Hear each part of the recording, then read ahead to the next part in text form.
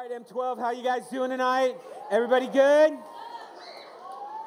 Good day at school? Everybody looking forward to spring break? Right around the corner. I hear you.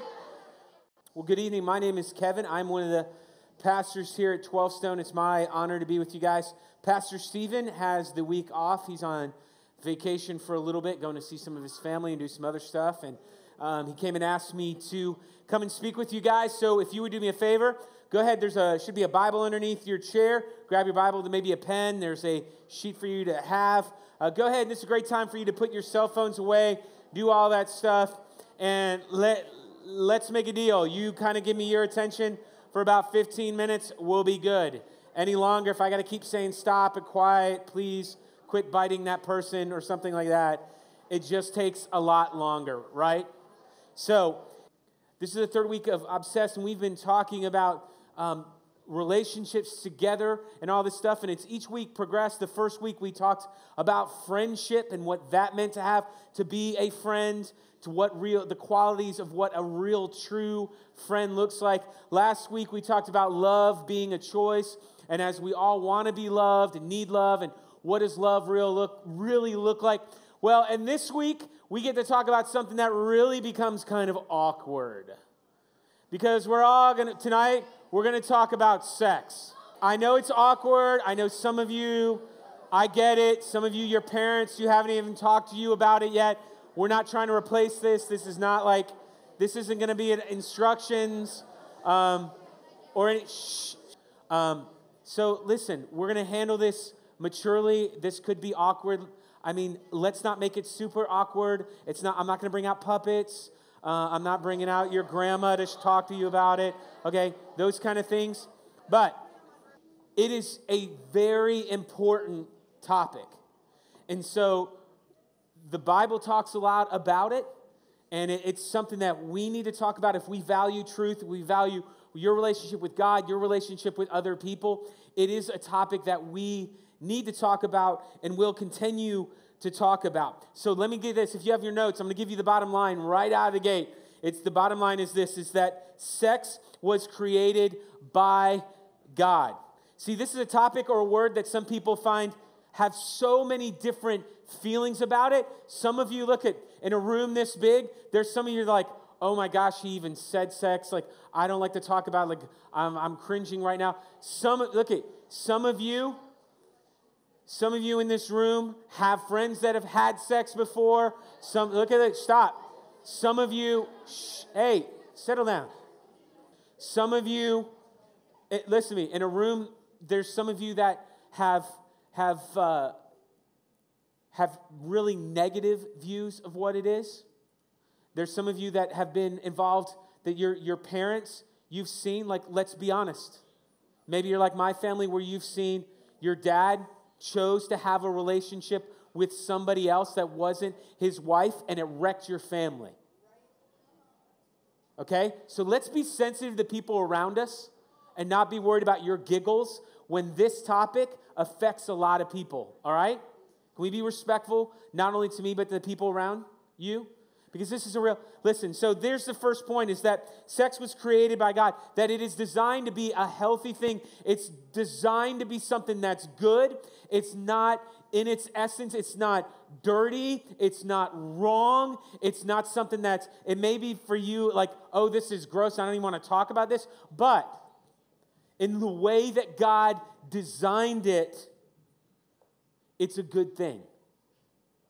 And to just come right out of the gate and talk about it, here's the deal, okay?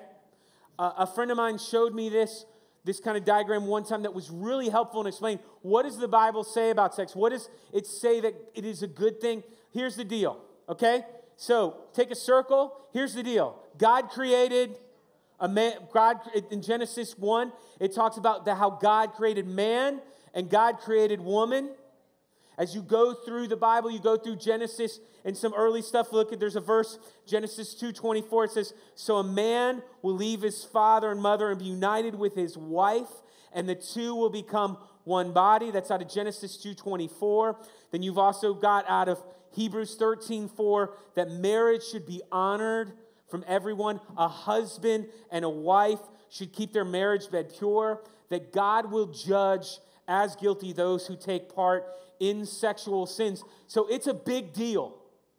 Some of you have experienced that and seen brothers and sisters make bad decisions when it comes to sex and seen that cause problems. Listen, all seriousness aside, I know that there are people in this room that if maybe not in your household, but have know people that have been abused, who have been taken advantage of in those ways, and we take those things very seriously. But as God decides, it's one man, one woman to be decided. This is the husband, this is the wife, and he's designed sex for this one husband, one wife, for them. And look at me, listen to me, and everything else is sin. See, it's a very simple process. God designed for a man to leave his father, leave his mother, go with his wife, and for them to have a fruitful, fun, pure, holy sexual relationship. Okay?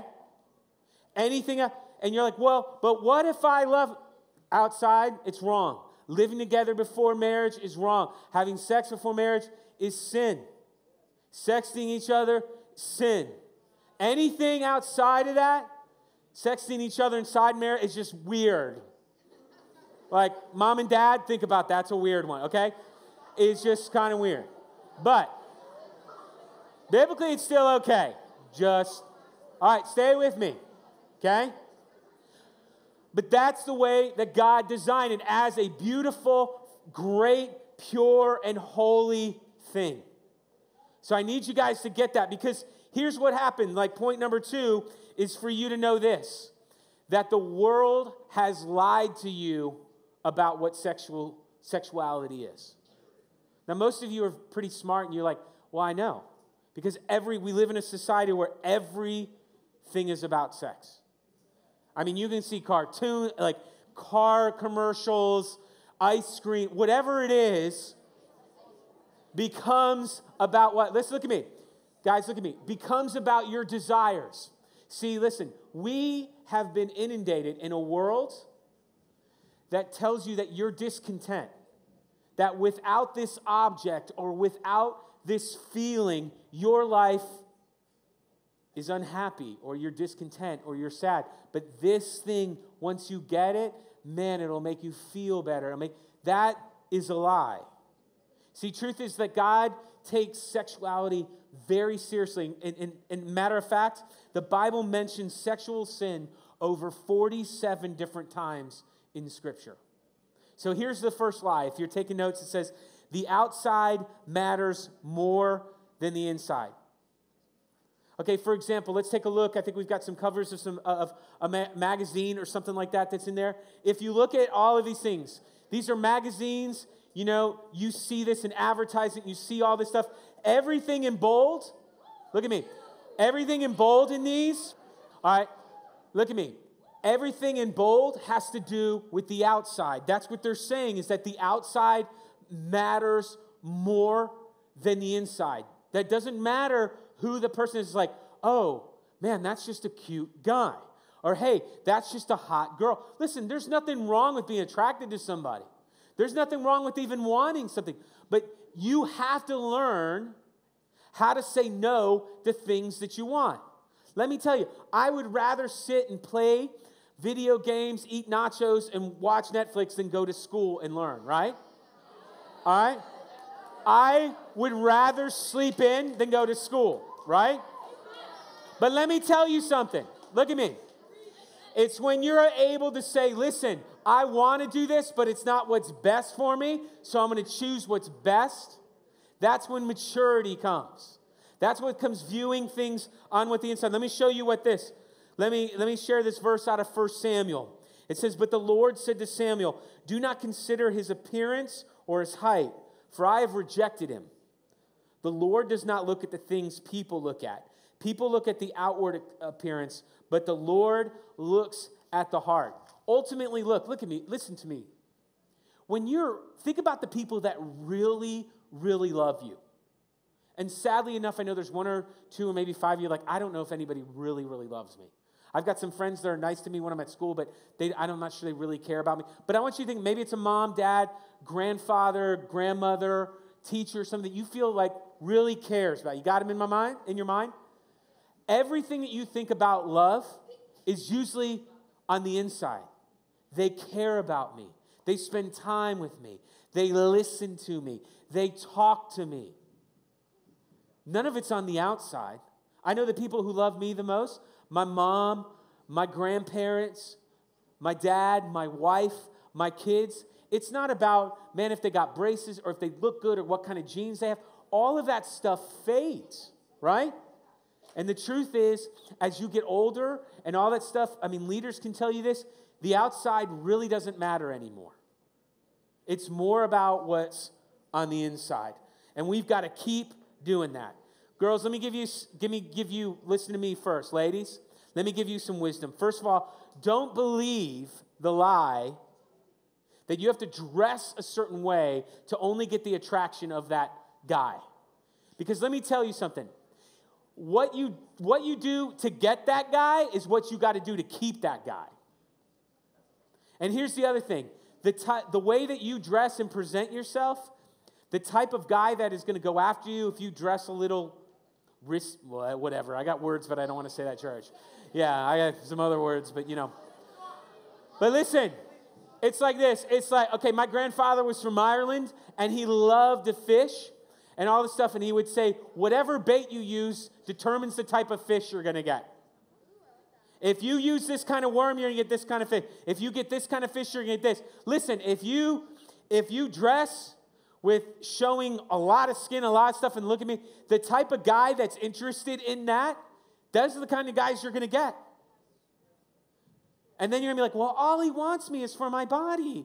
Well, yeah, that's all you offered him at first, right? But if you're sitting there, listen, you are worth it the wait. Don't settle for a little boy. Wait for a man.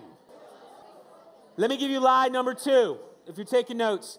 That's the other lie is that sex matters more than love.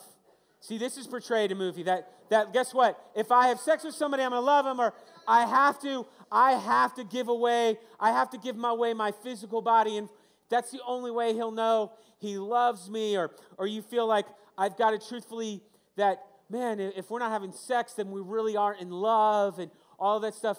That's a lie. That's a lie. I mean, I can tell you, I've been married for 16 years.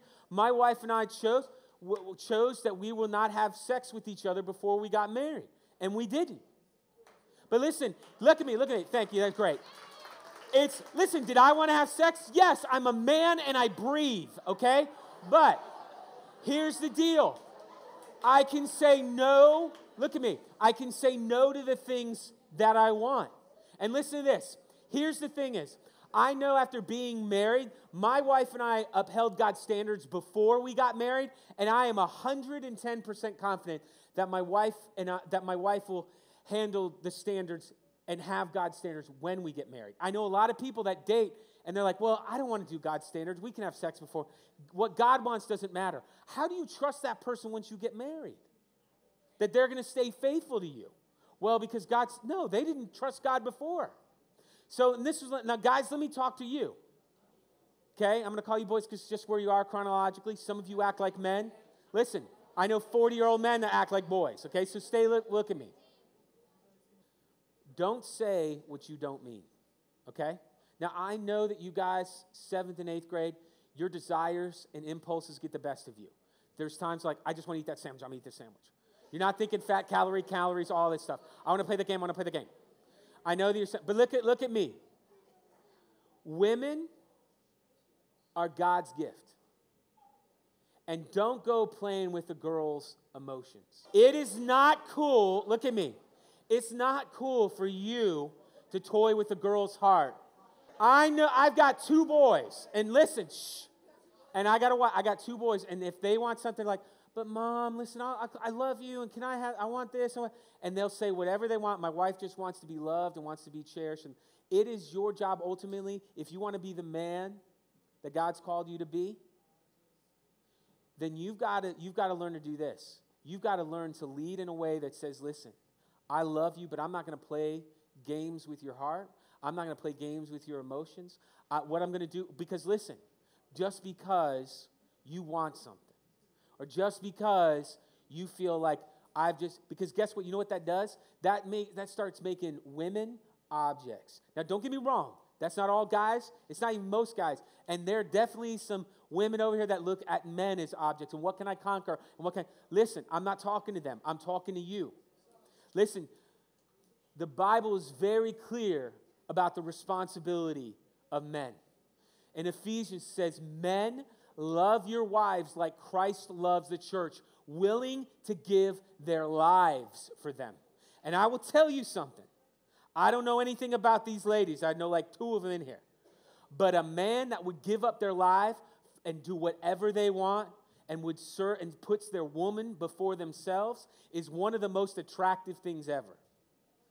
If I want my wife to think I'm attractive, I am cleaning the house, I'm doing dishes, and when somebody comes knocking to the door, I'm the first one at the door. What can I do to help you? Because if you want to get to my wife, you want to get to my kids, you're coming by me. Because I'm stand up, I'm going to be the man.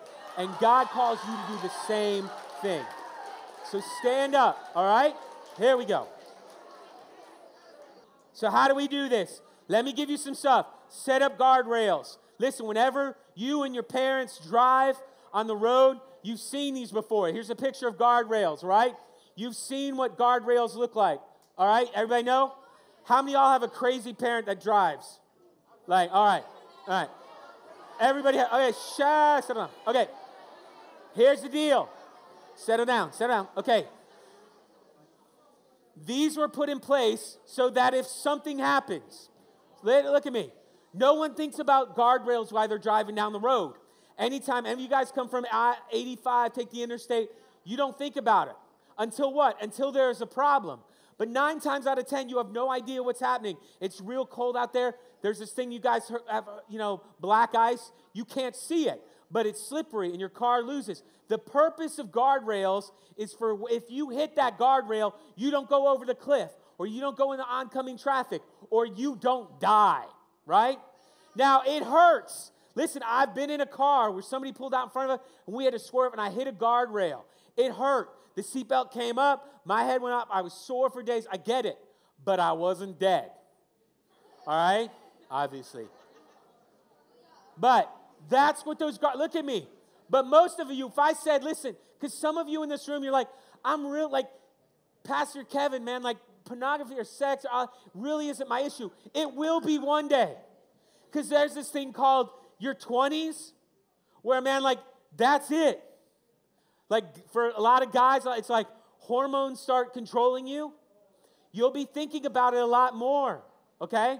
But put those guardrails. Let me give you this. Let me give you what this verse says in 1 Corinthians. It says, flee from sexual immorality. All other sins a man commits are outside his body, but he who sins sexually sins against his own body. Flee means this. Run, right? If your house is on fire in the middle of the night and you see it, what do? You run. Look at me. If you're walking home from school off the bus and like 9 big old guys with knives are going in your house, what do?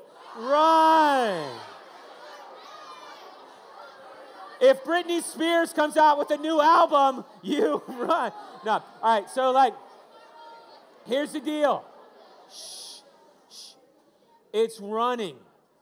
See, the truth of us, none of us have guardrails.